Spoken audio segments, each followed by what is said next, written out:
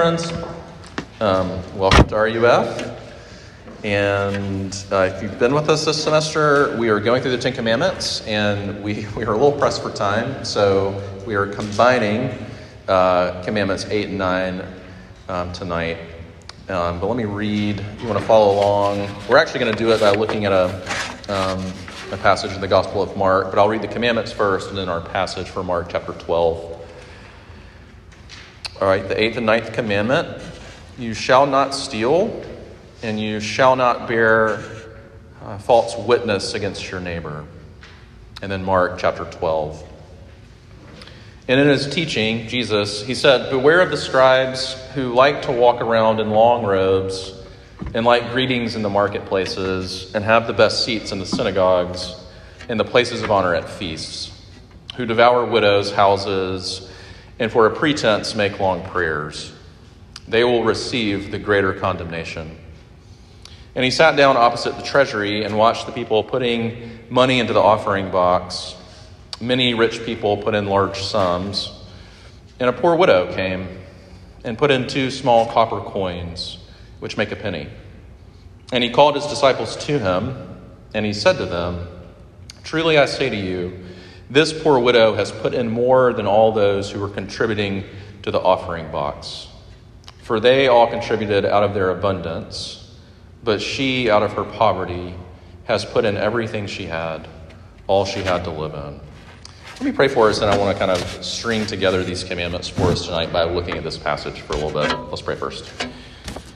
Lord Jesus, we thank you for your faithfulness to us.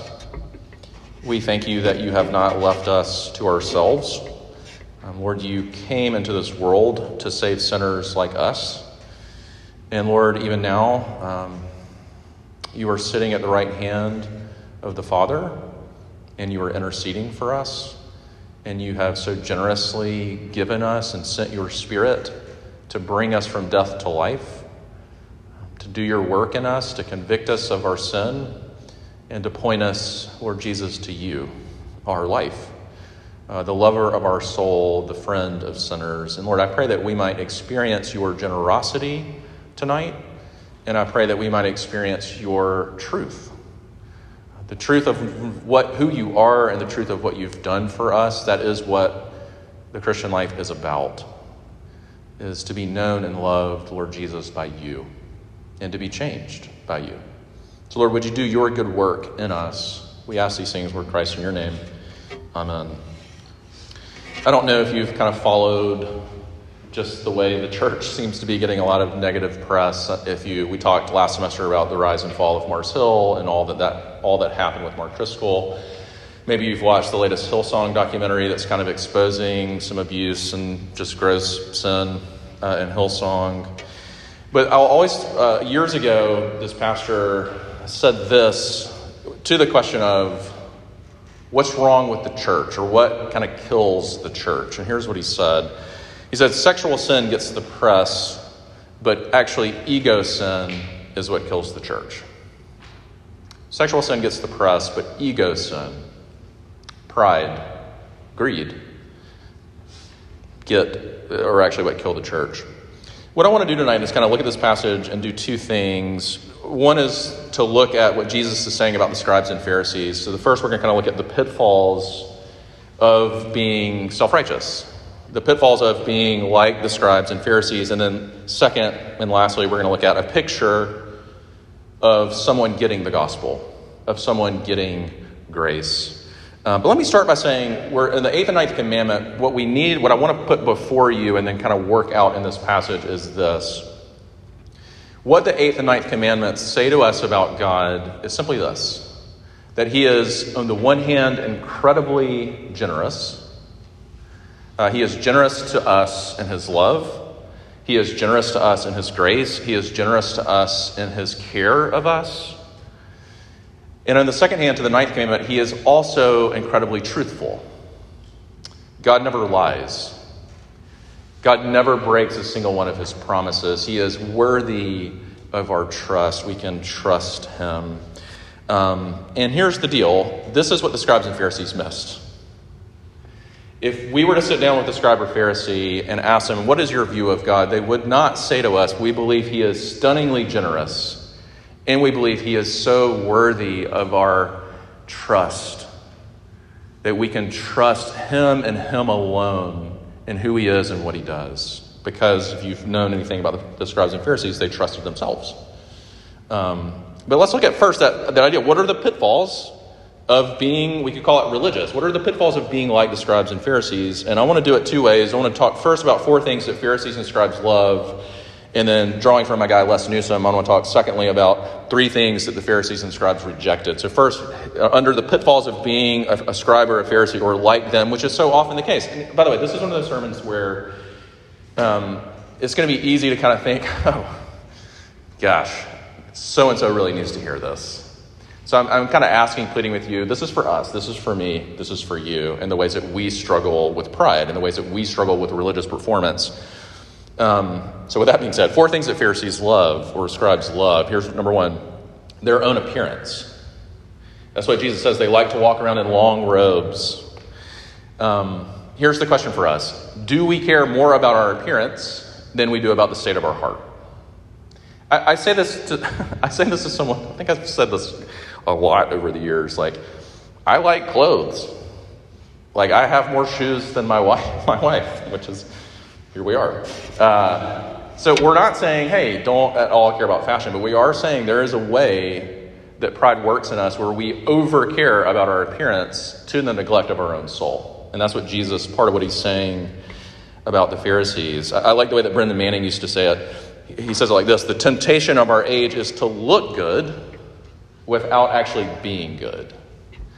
We do this all the time. Like, if you are in the Instagram game, you know this. Like, we craft the right picture to make our lives look a certain way, often when our hearts are in a struggling place, or often when our hearts or souls are not right. So first, they care about their own appearance. They love their own appearance. Second, they love their own reputation. That's why Jesus does the thing where he talks about they like greetings, the best seats, the places of honor. In other words, they love to be recognized. They love to be acknowledged. They love the important feeling that comes from being seen as successful. They love their own reputation. This is why I think the tattoo, I've said to you before, the Les Mis tattoo 24601, don't have the body for it. And that's okay. The other one that I probably should get is Luke 6:26, where Jesus says to us, he says, woe to you when all men speak well of you. Woe to you when all men speak well of you. It's the dark side of living for approval. What approval does in my heart is it says, I'm going to pretend to be something that you like, but I'm going to the detriment of my relationship with Jesus often. And this is what Jesus is warning us of. This is what the Pharisees love, their own appearance, their own reputation. Thirdly, they love their own money/stuff. They love their own money and stuff. That's why Jesus says that they devoured widows' houses. Part of what this means is they knew how to take advantage of people for their own financial and material gain. And that can be true for us. You know, there are two things. This is true. I do when I marry couples and we do premarital counseling. I always am reminded that the two things that we still struggle, I think, as Christians to talk about the least, that we should be talking about the most, are sex and money. And we just don't love to talk about either, because often we're probably scared of what people might see in us. We can certainly, as genuine Christians, still be gripped by a love of money or by a love of our stuff, and it's hard for us, therefore, to be generous. And I think that's one of the questions for us to wrestle with tonight is, are you a person who is known for being generous? Not from a place of abundance, but from a place of your own sacrifice. Are you generous with your own money? Are you generous with your own time? Are you generous with your gifts? The Pharisees were not. They were stingy, they were greedy, and so can we be. And then fourth, They were in love with their own, I'm just going to call it their own religiosity. They were in love with their own religious performance. That's why Jesus says they prayed long prayers. They loved for people to hear them praying. And we do the same thing in other ways. Maybe it's not prayer. Maybe it's theology. Maybe it is in sort of our devotional life. But we can so often take pride in our performance, that we're doing the right things, that we're believing the right things. And if we're being honest, it's not at all about Jesus.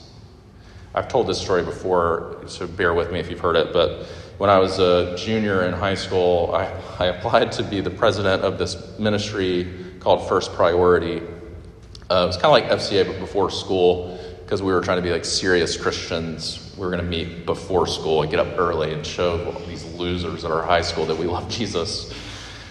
And I can remember like sitting down with this, it was a committee of adults. And I was a youth group kid. I became a Christian my freshman year of high school. I was all about it. And I loved, what I didn't yet realize was I loved the good feeling of being like special to my youth pastor. Like that was a drug. Like I had his approval.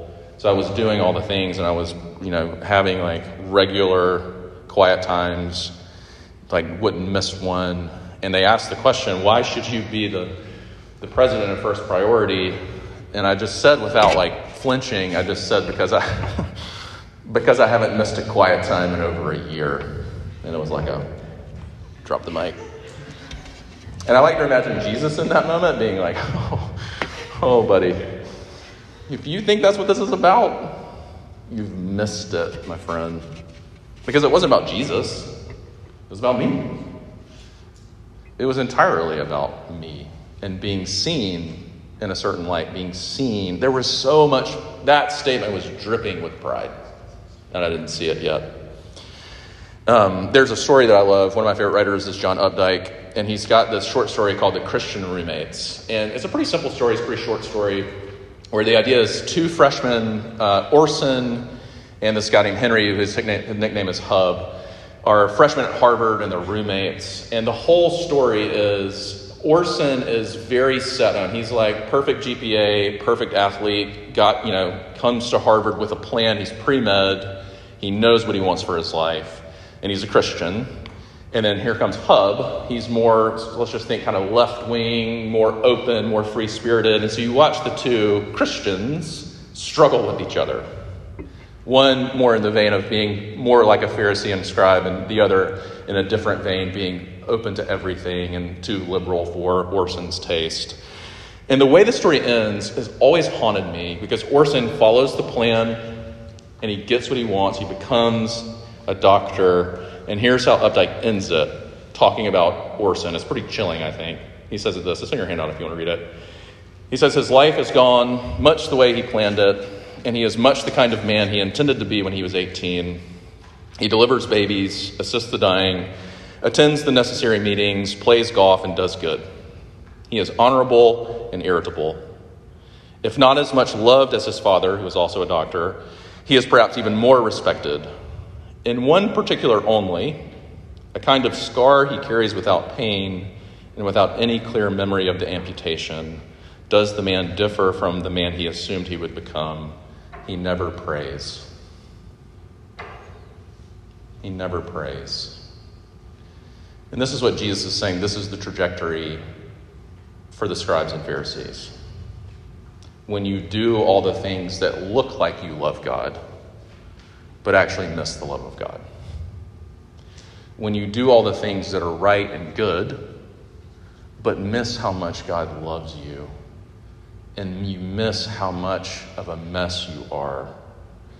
I like the way that Tim Keller would sometimes say it, like, part of how you know you're a Christian is you are genuinely shocked that you are a Christian. That God could love someone like you. Part of how you know maybe you're not a Christian is you're kind of proud of being a Christian. And that's a question for us. Are you shocked that the grace of God found you? So that's what 4 things they love. Let's keep going. 3 things, though, that they rejected, and this is where we're kind of getting to our second point. The 3 things they rejected that are really important for us is, here's number 1. They rejected the authority of God. If you look back to the end of 11 and the beginning of 12, the Pharisees are questioning Jesus' authority, and they say, who are you to tell us what to do, basically? Pharisees hate being told what to do, which is why they often seek positions of authority, ironically. And the question for us is, how do we respond to God's authority? They rejected it. But two, they rejected the story of God. And this is why Jesus, I think, so often spoke in parables. And this is why I think he was so hated by the Pharisees and scribes, because he was trying to draw them out of themselves. He was trying to draw them out of their own stories into his story. He was trying to draw them out of life is about you into life is about me. I like the way that Donald Miller used to say it. He would say, the most difficult lie I've ever contended with is that life is a story about me. And Jesus is trying to invite them into the story of God, and they reject it. And then the third thing that they obviously reject is they reject Jesus as the cornerstone. They reject Jesus as the rock of ages upon which anything that will last is built. And anything not built upon the rock of Jesus, anything built upon the sinking sands of anything else is going to fade. And this is why they ultimately rejected Jesus.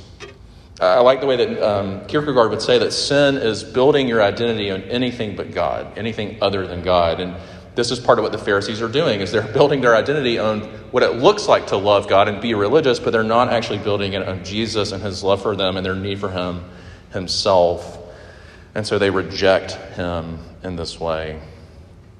So we have Jesus warning us about the scribes and Pharisees, and here's the way it connects to the commandments. As on the one hand, because the Pharisees don't love Jesus, they are not generous, they are incredibly all about themselves, stingy, greedy, they are not generous, and they break the eighth commandment.